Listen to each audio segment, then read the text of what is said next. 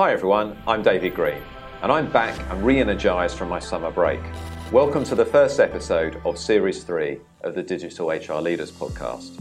We're certainly kicking off Series 3 with a bang, as no one has had a bigger impact and influence on the HR function than my guest on the show today, Dave Ulrich. Dave is a renowned university professor, author, speaker, coach, and management consultant. He is a professor of business at the Ross School of Business at the University of Michigan and co-founder of the RBL Group. With his colleagues, he has written over 30 books that have shaped the HR profession, defined organizations' capabilities, and shown the impact of leadership on customers and investors. I had the pleasure of meeting up with Dave recently in New York, where I attended a session that he was running with members of the RBL Institute on building an organizational guidance system for business based around people data. We caught up afterwards for what was a lively and absorbing discussion on the role of the HR business partner in the digital age. In our conversation, Dave and I delve into a multitude of topics, including how HR can increase its impact to leaders, organizations, and workers. We talk about the qualities that a great chief HR officer has. We actually even talk a little bit about some of the criticism of his infamous HR business partner model and how the model has evolved over time. We talk about 4 phases of digital HR: efficiency, innovation, information, and connection. We talk about the impact that technology and the future of work is having on strategic workforce planning. And we also delve into some of the surprising and perhaps worrying findings Dave's research has unearthed on how companies are using people analytics. Finally, we also talk about what Dave calls his new moonshot, an organizational guidance system that could herald the dawn of next generation HR and increase the business impact of the function by several multiples. And then lastly, we look into the crystal ball, as we do with all our guests, and look at what the role of HR will be in 2025. This episode is a must listen for HR professionals looking to increase their business impact, as well as business leaders looking to get more out of their HR teams. Before we get started, a brief word from our sponsor for Series 3 of the Digital HR Leaders podcast. Support for this series is brought to you by Pymetrics. Pymetrics is a future of work platform using data-driven behavioural insights and audited artificial intelligence to help companies better understand their workforce, as well as make fairer and more predictive people decisions. Pymetrics serves as a matching layer in the job application process, with the ability to assess candidate fit for any role within your company and the greater Pymetrics job marketplace through one single streamlined platform. The Pymetrics platform offers video interviewing and gamified assessments for collecting behavioural data like cognitive and emotional trait profiles, as well as numerical and logical reasoning. Candidates are matched to roles based on how they fit each role's success profile, which Pymetric builds off of top performers. To learn more, visit pymetrics.com.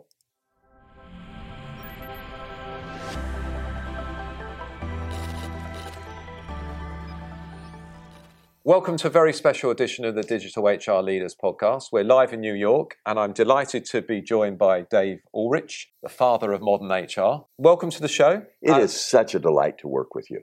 Thank you. And when you say welcome to New York, that's Saturday Night Live. Dave, if you'd like to say a few brief words to introduce yourself and let listeners know what you're up to now, because I don't think you need much of an introduction. I'm the things that matter most is I'm a grandfather of 10, father of 3, husband of 1 wife, and professionally I'm still a professor at the University of Michigan and trying to do a little bit of writing and continued thinking. When I look at Harvard Business Review, it seems that 80% of the articles are now really about HR or very closely related to it. It seems that HR finally has this seat at the table that everyone has been talking about. I'd be really interested to hear, what's your view of HR? What do you think the purpose of HR actually is? You know, it's really interesting. I have the luxury of doing conferences, not as many as you, obviously, but I have the luxury of doing conferences. And I often start with a question with business leaders or HR leaders. What's the most important or best thing HR can give an employee? It's an interesting question because it triggers a dialogue. And the answers are usually a sense of purpose, a sense of belonging, opportunities to learn, compensation, teamwork.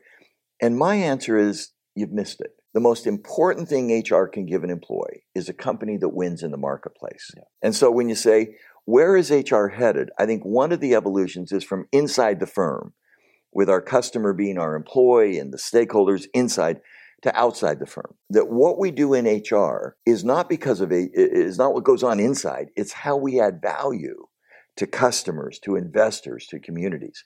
And my sense is business leaders are beginning to sense that this is not HR yesterday. This is HR today that creates real value for the business, for the investor. And you see that showing up for the customer, for the community.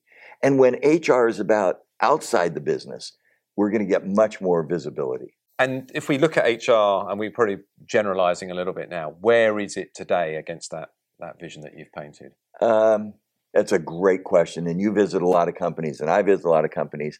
And my hope is HR is never caught up to the vision we have, because there always should be an aspiration that exceeds our capability.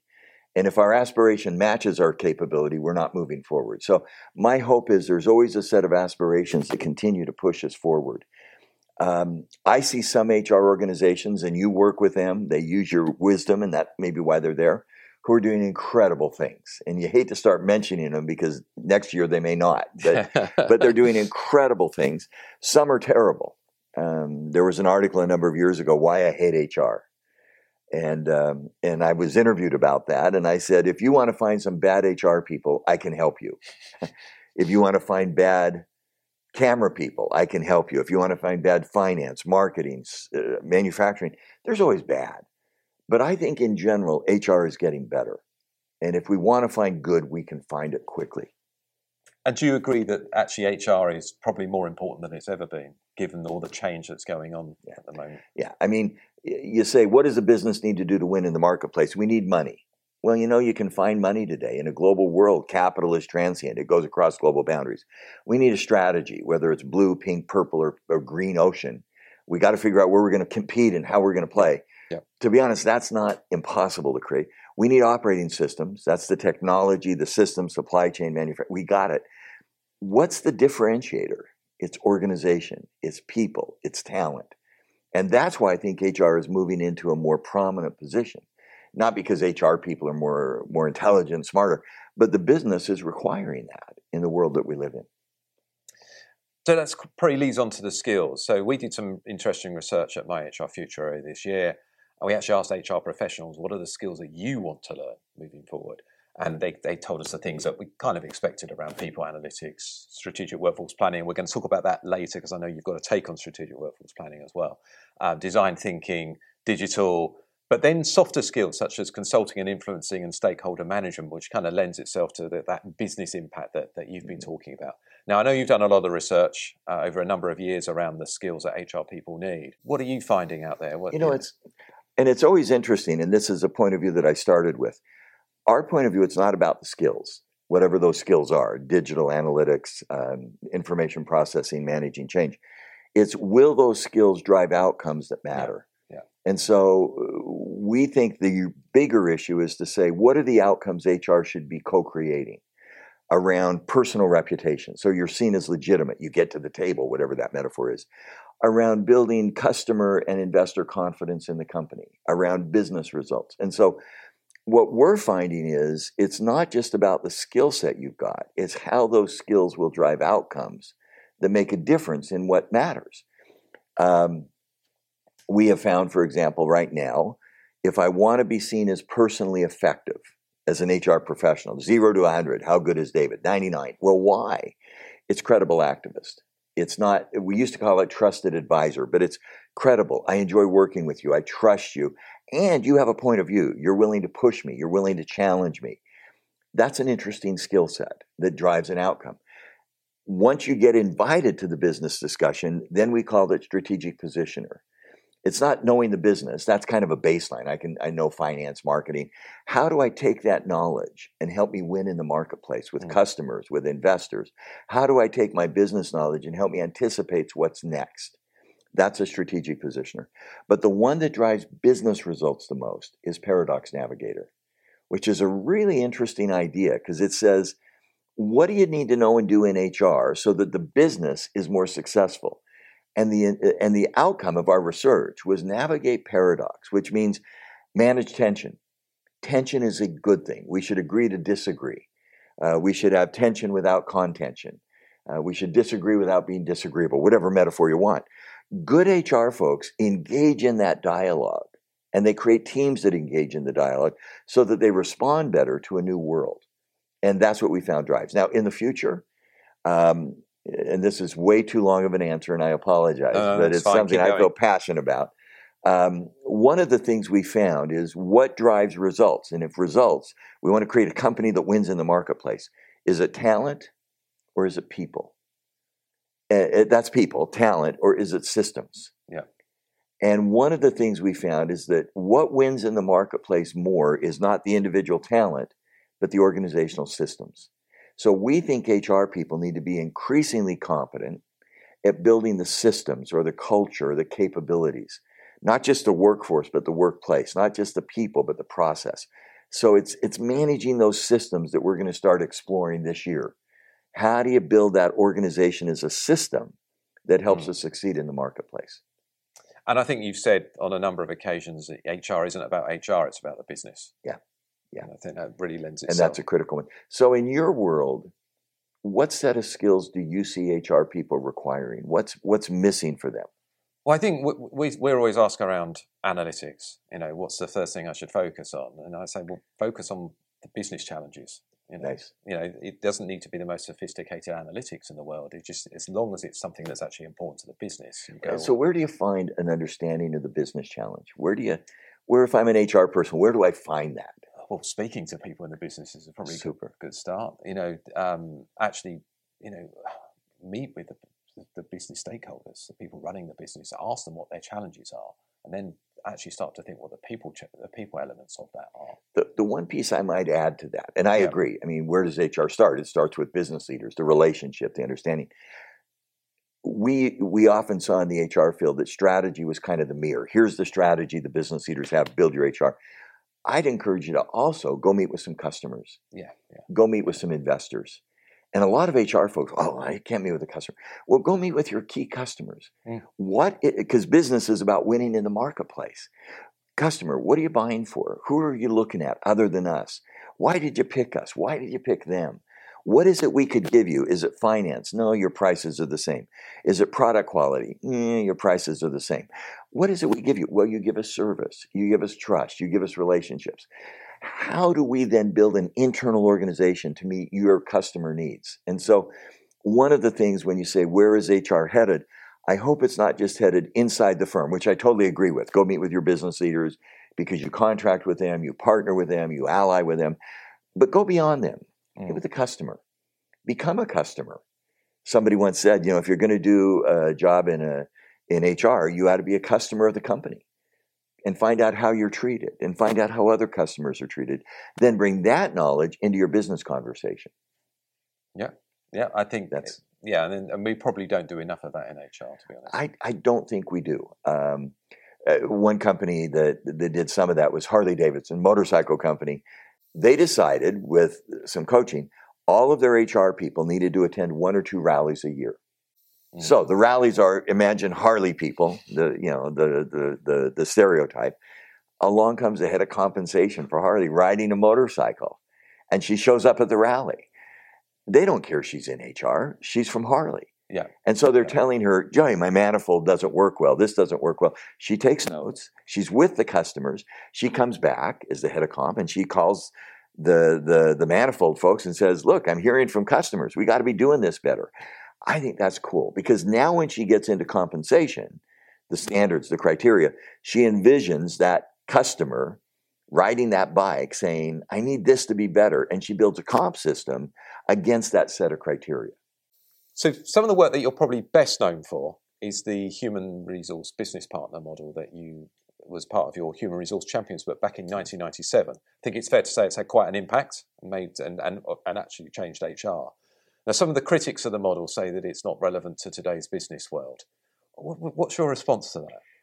If I were sitting with that critic, I'd say, pull out your cell phone. That cell phone is not 1997. It certainly is. What was your cell phone in 1997? You had a flip phone. That's true. It was big and it had a stem.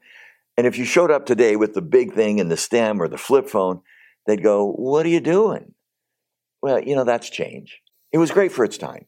That model was appropriate for its time. Time has changed. Yeah. My phone is different. My TV is different. The leading technology of the day was Sony Game Boy or something that had 128K. Well, with 128K, your son couldn't play his video game today. He would Pac-Man. You remember Pac-Man? I do remember Pac-Man. We're gone.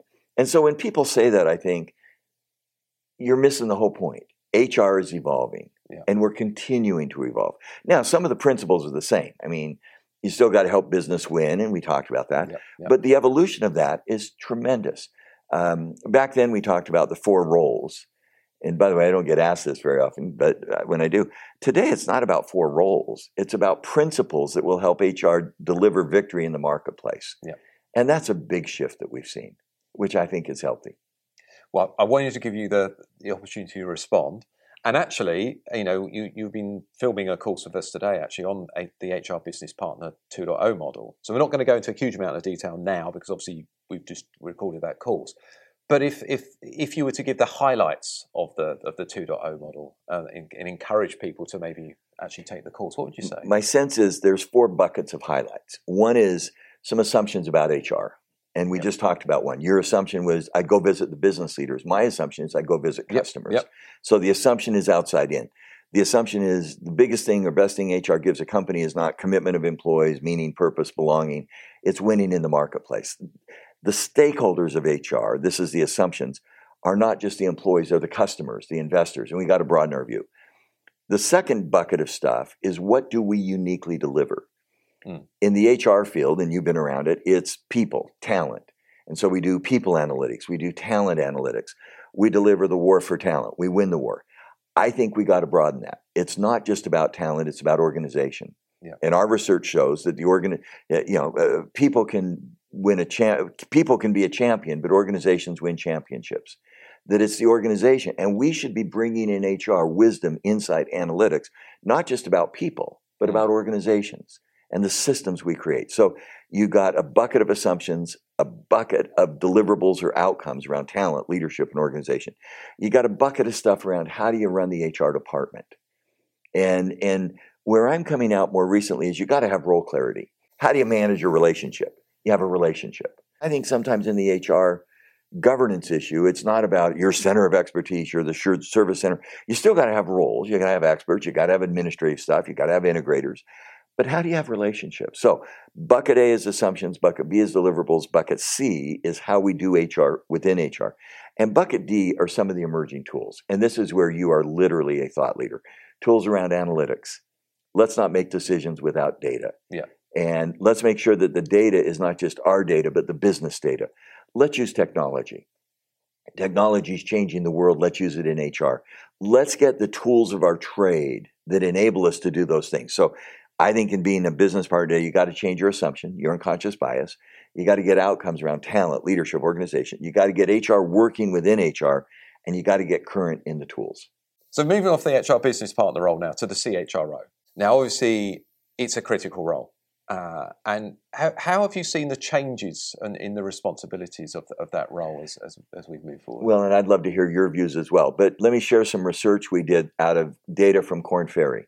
Big search firm. They have tons of data about business leaders. They had, I think it was 15 dimensions or competencies of business leaders. And they profiled the top 20% in terms of success of CEOs. So here's the profile of a CEO in 15 dimensions. Then they did chief information officer, chief marketing officer, chief financial officer, and chief HR officer. Top 20% in terms of performance, which is a simple measure of compensation controlled for. And they said, here's the CEO, 15 competencies. Here's the profile. Chief marketing officer, chief information officer, chief financial officer, chief HR officer. Which one most matched the CEO? And it was chief HR officer. Right, okay. Which is really counterintuitive. You'd assume it's marketing or finance, IT you can get around. Here's what we found, is the best, we found in their data, the best heads of HR had the same leadership profile as the best CEOs. Now, we published that. I found that fascinating. So what does that say about the chief HR officer? You're not here to do HR. No. You're here to help the business win. And you should have the skills of a CHRO. What we also found that we ended up not publishing is when you looked at the median, the average HR person, the average marketing, the average IT, they were the biggest gap against the CEO. What it says is, at the top of our HR field, we have some exceptional folks. You've interviewed some, and you hate to share names because they may rise and they may fall. But you've interviewed some of that top creme de la creme. I'm assuming you're finding they are phenomenal. They're thoughtful. They're good. You shared with me one that she may become CEO. I don't want to go who she is, but these are great folks. The average HR person sometimes has a gap. Yeah. And part of our job, your job, my job, is to raise the tide, to get the next generation better. That's a long answer, but that's some kind of interesting data about the CHRO. And it's good, and you're right, we don't want to necessarily call people out, but there are some inspirational CHROs out there, which I think that can act as, inspire the rest of the field really to really. Absolutely. Now, they're not going to be a CEO, in my view, unless they know finance and marketing and business, because you can't. If I'm an investor and they say, "Oh, this is a great interpersonal person," I'm going, "Yeah, I really like you, and we'll go to dinner," but I'm not going to put my resources behind you. But when they know finance, when they know marketing, when they know how business operates, and they bring those profile skills that differentiate the good ones, I think we're going to see more of those HR folks in CEO positions. And I think we're also seeing more people coming into the CHRO role now who from outside. Yeah. We talked about another example who'd actually worked in the sales part of the business at one of the big organization. And there are other examples now. I think the CHRO at Adidas, she'd never worked in HR before, but she came into the CHRO role and bringing in some of that marketing part, which is obviously that focus on the customer that you talked about. If you were coaching that new CHRO who doesn't have HR experience, what would your coaching be? Well, I think the business experience is probably more important. I think it's really critical. Because you've got plenty of people in HR have HR experience. Well, and that's what I'd say to that new CHRO. I'd say to her, to be really good as a CHRO, you got to know business, which you know, but you've also got to know HR. There is a body of knowledge here. Go to compensation, go to training, go to staffing, go to org design, and you got to know change. I would advise her to say, surround yourself with some really bright HR experts. Really bright ones who you can trust to say, boy, when we get into compensation decisions, there's a body of knowledge. When we get into learning and training, there's a body of knowledge. Don't assume because you're the CHRO, you know that knowledge. So you got business expertise. Surround yourself with some really bright folks. And Adidas has done it. And I hate to start mentioning companies because the clients we all love, we didn't mention, they're going to be upset. But if you're our client, we love you and we're thinking of you right now. But also change. So I think some of the companies or CHROs are saying, when I populate my HR group, I got a third business, a third HR, and a third change. That's not a bad mnemonic to begin to play with. Well, and also you can't be a great conductor unless you've got a great orchestra, can you say? That's a great line. That's a great line. That's a great line. By the way, if you bring in a head of HR who comes out of the HR legacy, you say to him or her, get out to know the business. Do what you just said. Yeah. Go muse with your business leaders. Go spend time with customers and investors. Get on every investor call because you bring great HR wisdom, but you need to get great business depth. So for the next part of our discussion, I'm going to dip into some of the articles that you've published recently on LinkedIn. And I know you publish an article every 2 weeks, so I do encourage people to read them.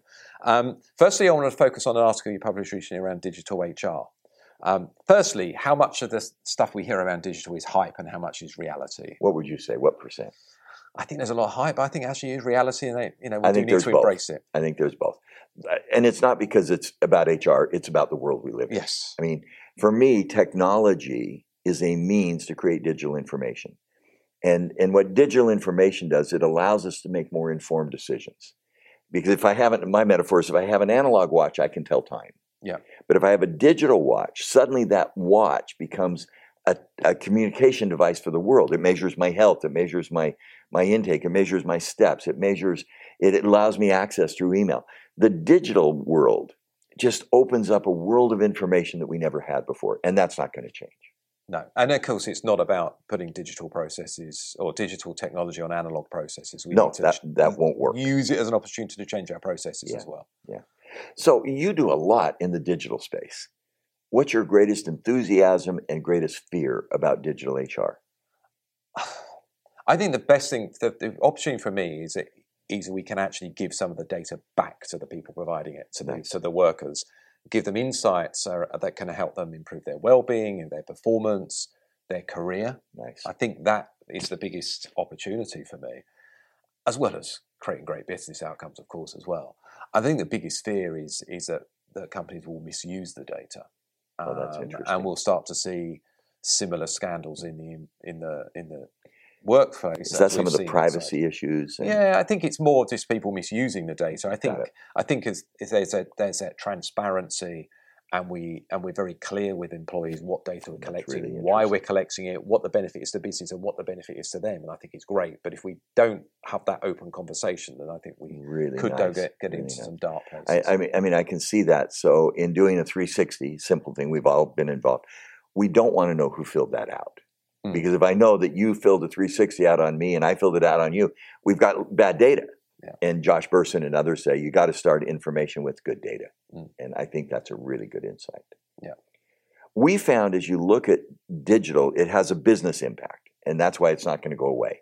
Every industry I know is being shaped by digital information, from automotive, obviously the driverless car, to taxis, to lodging, to entertainment, to education.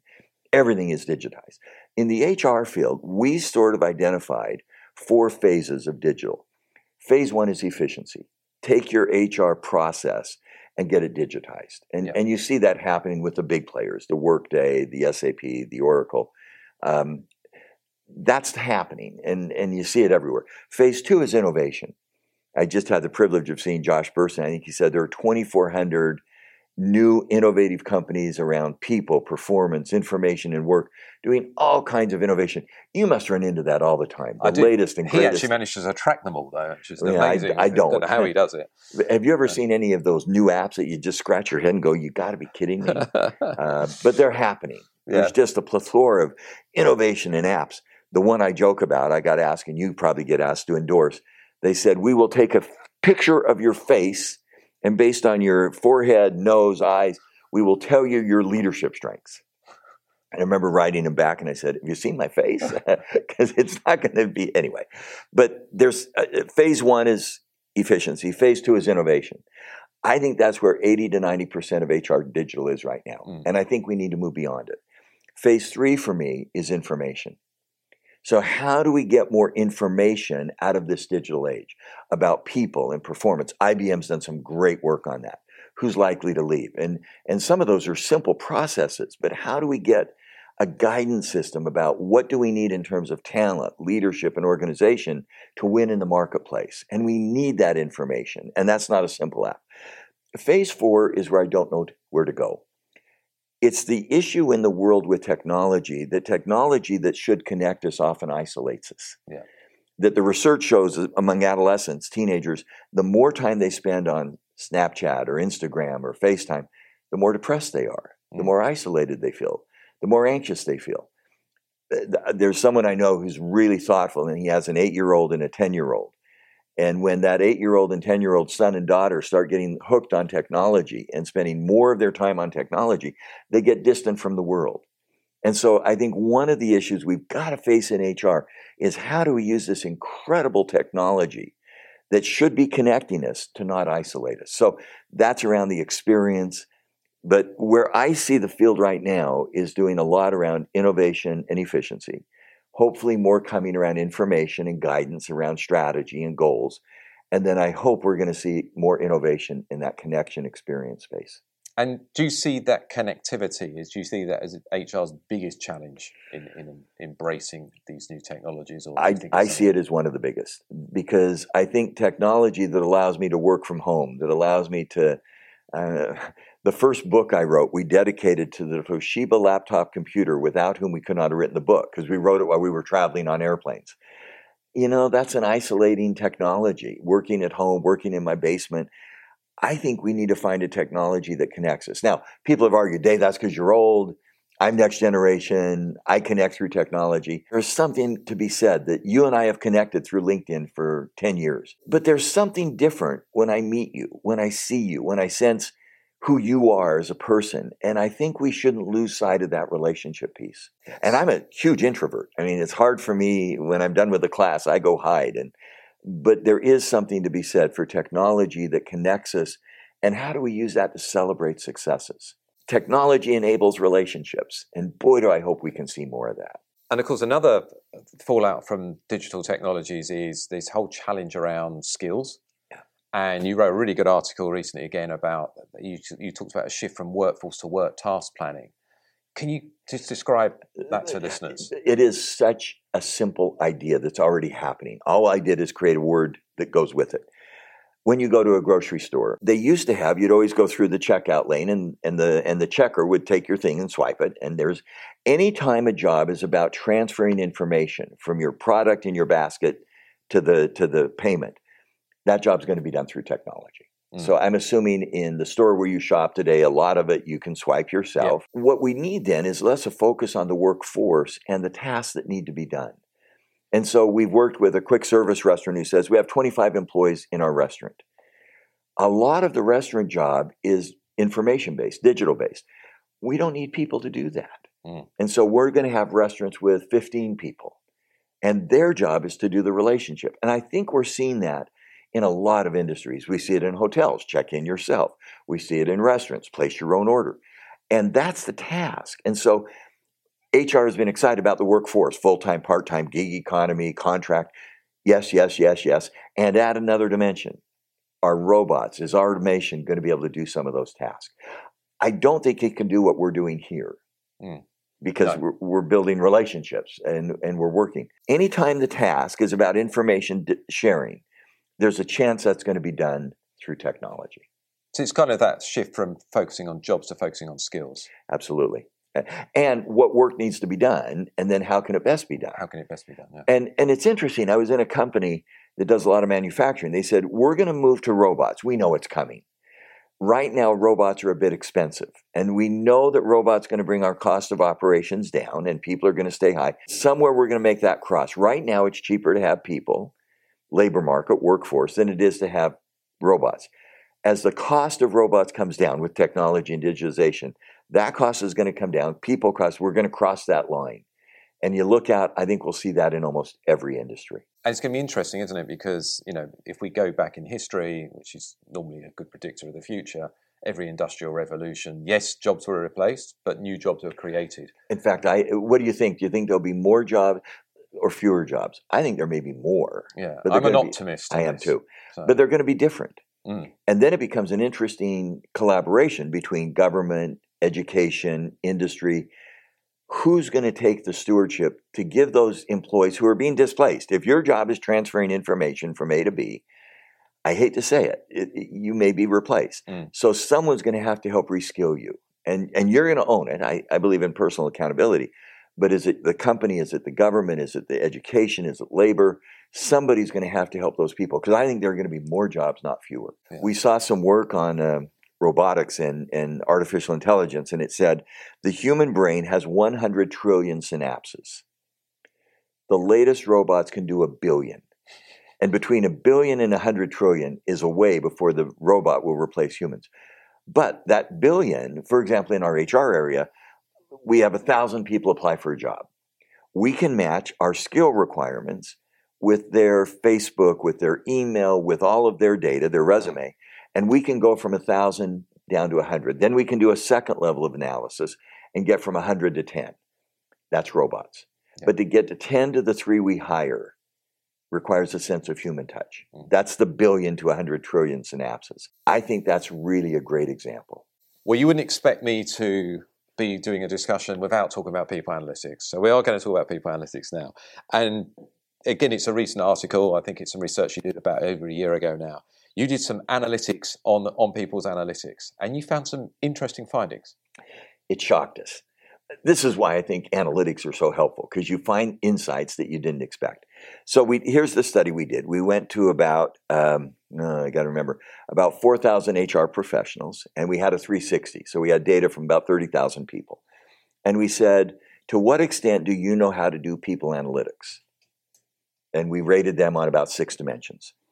Then we took that result, again, for 4,000 people from 26,000 raters, and we correlated it with business outcomes. So we had an indicator of business outcomes for the business you're in. We would assume, wow, those who know analytics have great business impact. of the 8 competence domains, of the 9 competence domains, it was the 8th in impact. It had almost no impact. By the way, that set me back because I thought everybody loves information, and we've got to use the information and insights to do predictive analytics. But our data showed, and you can't walk away from, you can walk away from 3 pieces of data, but not 30,000. Yeah. That when HR people did people analytics, they got in trouble. Here was our takeaway. It'd be fun to get your take. HR analytics should not be about HR. That the baseline of it, I co-authored a book called the HR Scorecard about 20 years ago, 20 years ago. Today, I should be shot because it's not about an HR scorecard. And what we found is when you looked at information and HR people who know, quote, people analytics, the HR pieces of that, it doesn't drive business results. But when you look at information that connects the marketplace to the company, it had the single biggest predictor of business results as an organizational capability. We called it external sensing. And Wayne Brockbank is the thought leader. He said, when HR can create external sensing that looks at market opportunities from customers and investors, bring that into the company, that's the biggest driver of organization that creates business results. So we did an article, tongue-in-cheek, with Thomas Rasmussen, who's brilliant. Great article. The analytics on analytics are not very positive. And everybody, oh, I'm mad. And then we said, but be careful. When you link analytics to the business, it has huge impact. Yeah. I'll give an example, and I get in trouble for this. There's a big movement in our field with the movement of names and ideas and shiny objects. Employee experience. Yeah. Employee experience. My take is employee experience is not the issue. It's how does employee experience correlate with customer experience? And what I'm not as interested in is what drives employee experience. I'm interested in what drives that causation and correlation. So what's your take? Where is analytics going to have the most impact in the people organization space? Well, again, I think it's focusing on the business, and I think the article that you wrote with Thomas Rasmussen, I think it was something titled "In Danger of Being a Fad," and then you outlined some specific examples that Thomas had worked on, I think at Merck and at Shell, of how they had actually tied it to the business. They correlated engagement with performance, with safety on oil rigs, for example. Big things for a company like Merck and for Shell. I think you're right. I like that. The employee experience. There's lots of talk about that. But what are the elements of employee experience that drive customer experience or investor confidence? Or investor confidence. Yeah. I was in a workshop today and said, how many of you are working to get measures of employee experience? Oh, everybody is. Some legacy engagement measures, productivity, et cetera. How many of you are attending investor calls and sharing that data? Almost no one. Yeah. To me, that's what makes HR so cool, is that I believe in employee experience. I'm in HR because I really do believe that organizations are the greatest setting in the world to help people fulfill their potential. I believe that in my gut, personally and visually. But to sustain that agenda, it can't just be a social agenda. That's where your analytics work and others is. If you get better employee experience and the investor gives you a 10% premium, and your stock value is worth 10 billion pounds, dollars, 10% is £1 billion pounds. That argument is really compelling, and it creates then a virtuous cycle. We're not doing employee experience to make employees happy and delighted and bring a pet to work. We're doing it so that our investors can give us a premium, and the company will win. And then we can do some incredible things with our employees.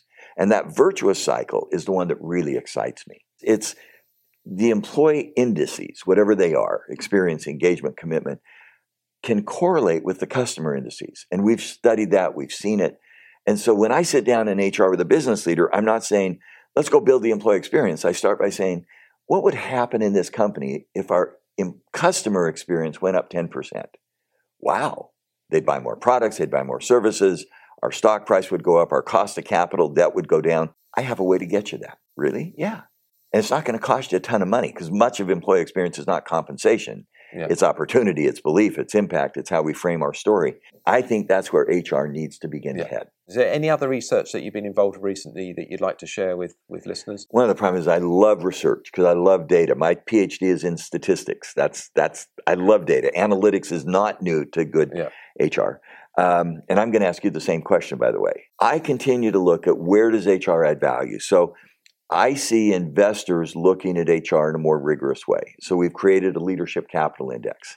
It's like there's a Moody's index about an investor valuing a company because they're confident in their financial return.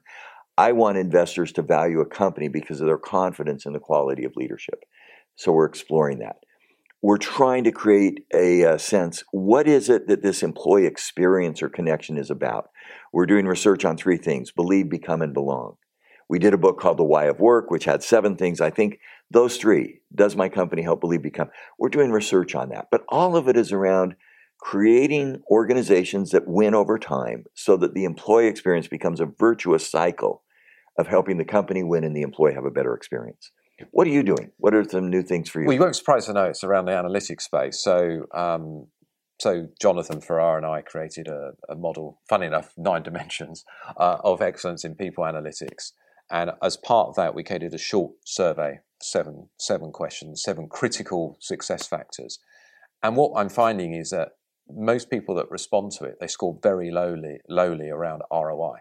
So actually, we determine the ROI of our analytics projects. And the average score is around, 2.5 or 3 out of 5. Maybe it's quite simple. Maybe at the outset of an analytics project, maybe actually sit down with finance and actually work out how you're going to calculate what the return on investment is going to be from that. Great idea. It's quite simple. And this is the whole thing that maybe HR hasn't been so good at doing, is quantifying its impact. You need to be able to quantify your impact. It's not always about ROI. Of course, there are other measures that you can do that. But that is one measure. Well, it ultimately has to come into a finance statement, either top line or bottom line. Has to come into a market segment. The customer buys more or less or has a higher net promoter score. And when you can build the linkages to those outcomes, for example, one of the things we've done with ROI, we've called it the right ROI is return on intangibles. Because when you go outside the company and look at shareholders, an increasing percent of shareholder investor value in a company is not the financial numbers. Amazon gets a premium, the most valuable firm in the world, not just because they're cash, but because they're intangibles. And the big intangible is people, of course, organization, and leadership. The investors look at Amazon and say, Bezos is a great individual leader, and he is creating leadership and a culture that will outlive him, and we're going to bet on that premium. Boy, so that ROI is, and that's kind of the leadership capital logic, that we want to create those ROIs, investment, return on investment, or return on intangibles, that really drive sustainable organizations, because then they can do great things for their people. I'm now going to ask you the question that we ask all our guests on the Digital HR Leaders podcast, which is, what will the role of HR be in 2025? I mean, our 97 book that I said we've moved beyond, the principles are the same. HR in 2025 has got to add value. Yeah, of course. Yeah. That's a principle. It's got to deliver talent, leadership, and organization. I mean, those are the levers that we're going to use to add value. What's going to change? I'm not exactly sure. I think technology is going to replace some things I'm pretty sure about. I think we over the last 20 years, we outsourced the administrative work to the big outsourced providers in different parts of the world. I think through technology, that's going to come back in. We don't need to outsource, we can insource. Some of the big outsourced providers in India are shrinking because the technology brings it in. I think we're going to see HR an increasingly differentiator at the business because of their talent, leadership, and organization skills. I don't know how HR will be structured, and I think we're going to find that those intangible relationships really do count inside an HR group. What would you say? Yeah, I agree that clearly there are elements of HR that are going to be automated, probably the more repetitive, boring work. And does that perhaps allow HR to have even more impact by focusing on the stuff that's really important? But again, it's tied to all the stuff that we've been talking about, isn't it? So are you, Ned, an optimist or a pessimist? I'm an optimist. I think, Why? Maybe because I'm just always an optimist. I don't know. I think I see lots to be positive about with HR. I think we're getting some really great leaders coming into the space. I think analytics is helping drive it forward. And I think hopefully that we'll harness this digital technology to our advantage. Yeah. And yes, create business value out of it, but also drive customer experience through driving employee experience. So nice. For me, I care about people. I got into the field because organizations don't think, people think. And that was my mentor drove that into me. I honestly care that people have well-being, that they have a sense of personal belonging, belief. I think organizations today are the setting to get it. We get it in families, there's no question. We may get it in neighborhoods or social groups or experiences. We may get it through religious groups. But we spend a lot of time in the organizations where we live and work. I mean, and it could be a small organization. You could be starting up a small group with you and your partners, and you're a team and you find a connection there. It could be a big organization with hundreds of thousands of people. If we can create organizations that give people that experience that then virtually connects with winning in the marketplace and investors, I think we create a place where, and this is a little naive and it's a little utopian, where people have a better life experience. And it changes what happens at home. It changes what happens in other parts of our lives. And that's, people say, why do you stay in HR? And it's not because of what's wrong, it's because of what's right. I mean, finance tracks what's happened. HR creates what can be. And I still have that naive hope that we can create these organizational settings that have worked for me. So I assume you're leading one right now with your partner. You have relationships that work, that give you a sense of meaning, a sense of fulfillment. I hope we can create that in companies. That's a wonderfully positive way to end our discussion. Thank you. Dave, thank you very much. It's been an absolute pleasure. How can people stay in touch with you? I'm on LinkedIn. I try to post, there's a lot of posts. I don't know how often. I post almost every day, but I post a new article every Tuesday. Yep. One is short, 100 words, 150 words, and one is 1,000 words. So every Tuesday I post an article. I've done that for a year and a half. I enjoy that because it's an outlet for ideas. That may be the best space, or email. I'm maybe old-fashioned. You can find my email. It's dou@umich.edu. Well, Dave, it's been an absolute pleasure. Thank you very much for your time. You guys are great. Thank you. Thanks for listening to this episode of the Digital HR Leaders podcast. I hope you enjoyed it. You can subscribe via iTunes or your podcast app of choice. If you did enjoy listening, please do rate the show on iTunes and share it with your friends and colleagues via social media. We rely on your feedback and support to keep being able to make this podcast. If you haven't already, do check out myhrfuture.com for the latest news and exclusive training content to prepare you for the future of HR. And you can also subscribe to my weekly newsletter there too. That's all for this week, but please make sure you tune in next week when we'll be speaking to Ian O'Keefe on the workforce analytics journey at JP Morgan Chase. Don't miss that one. See you next time.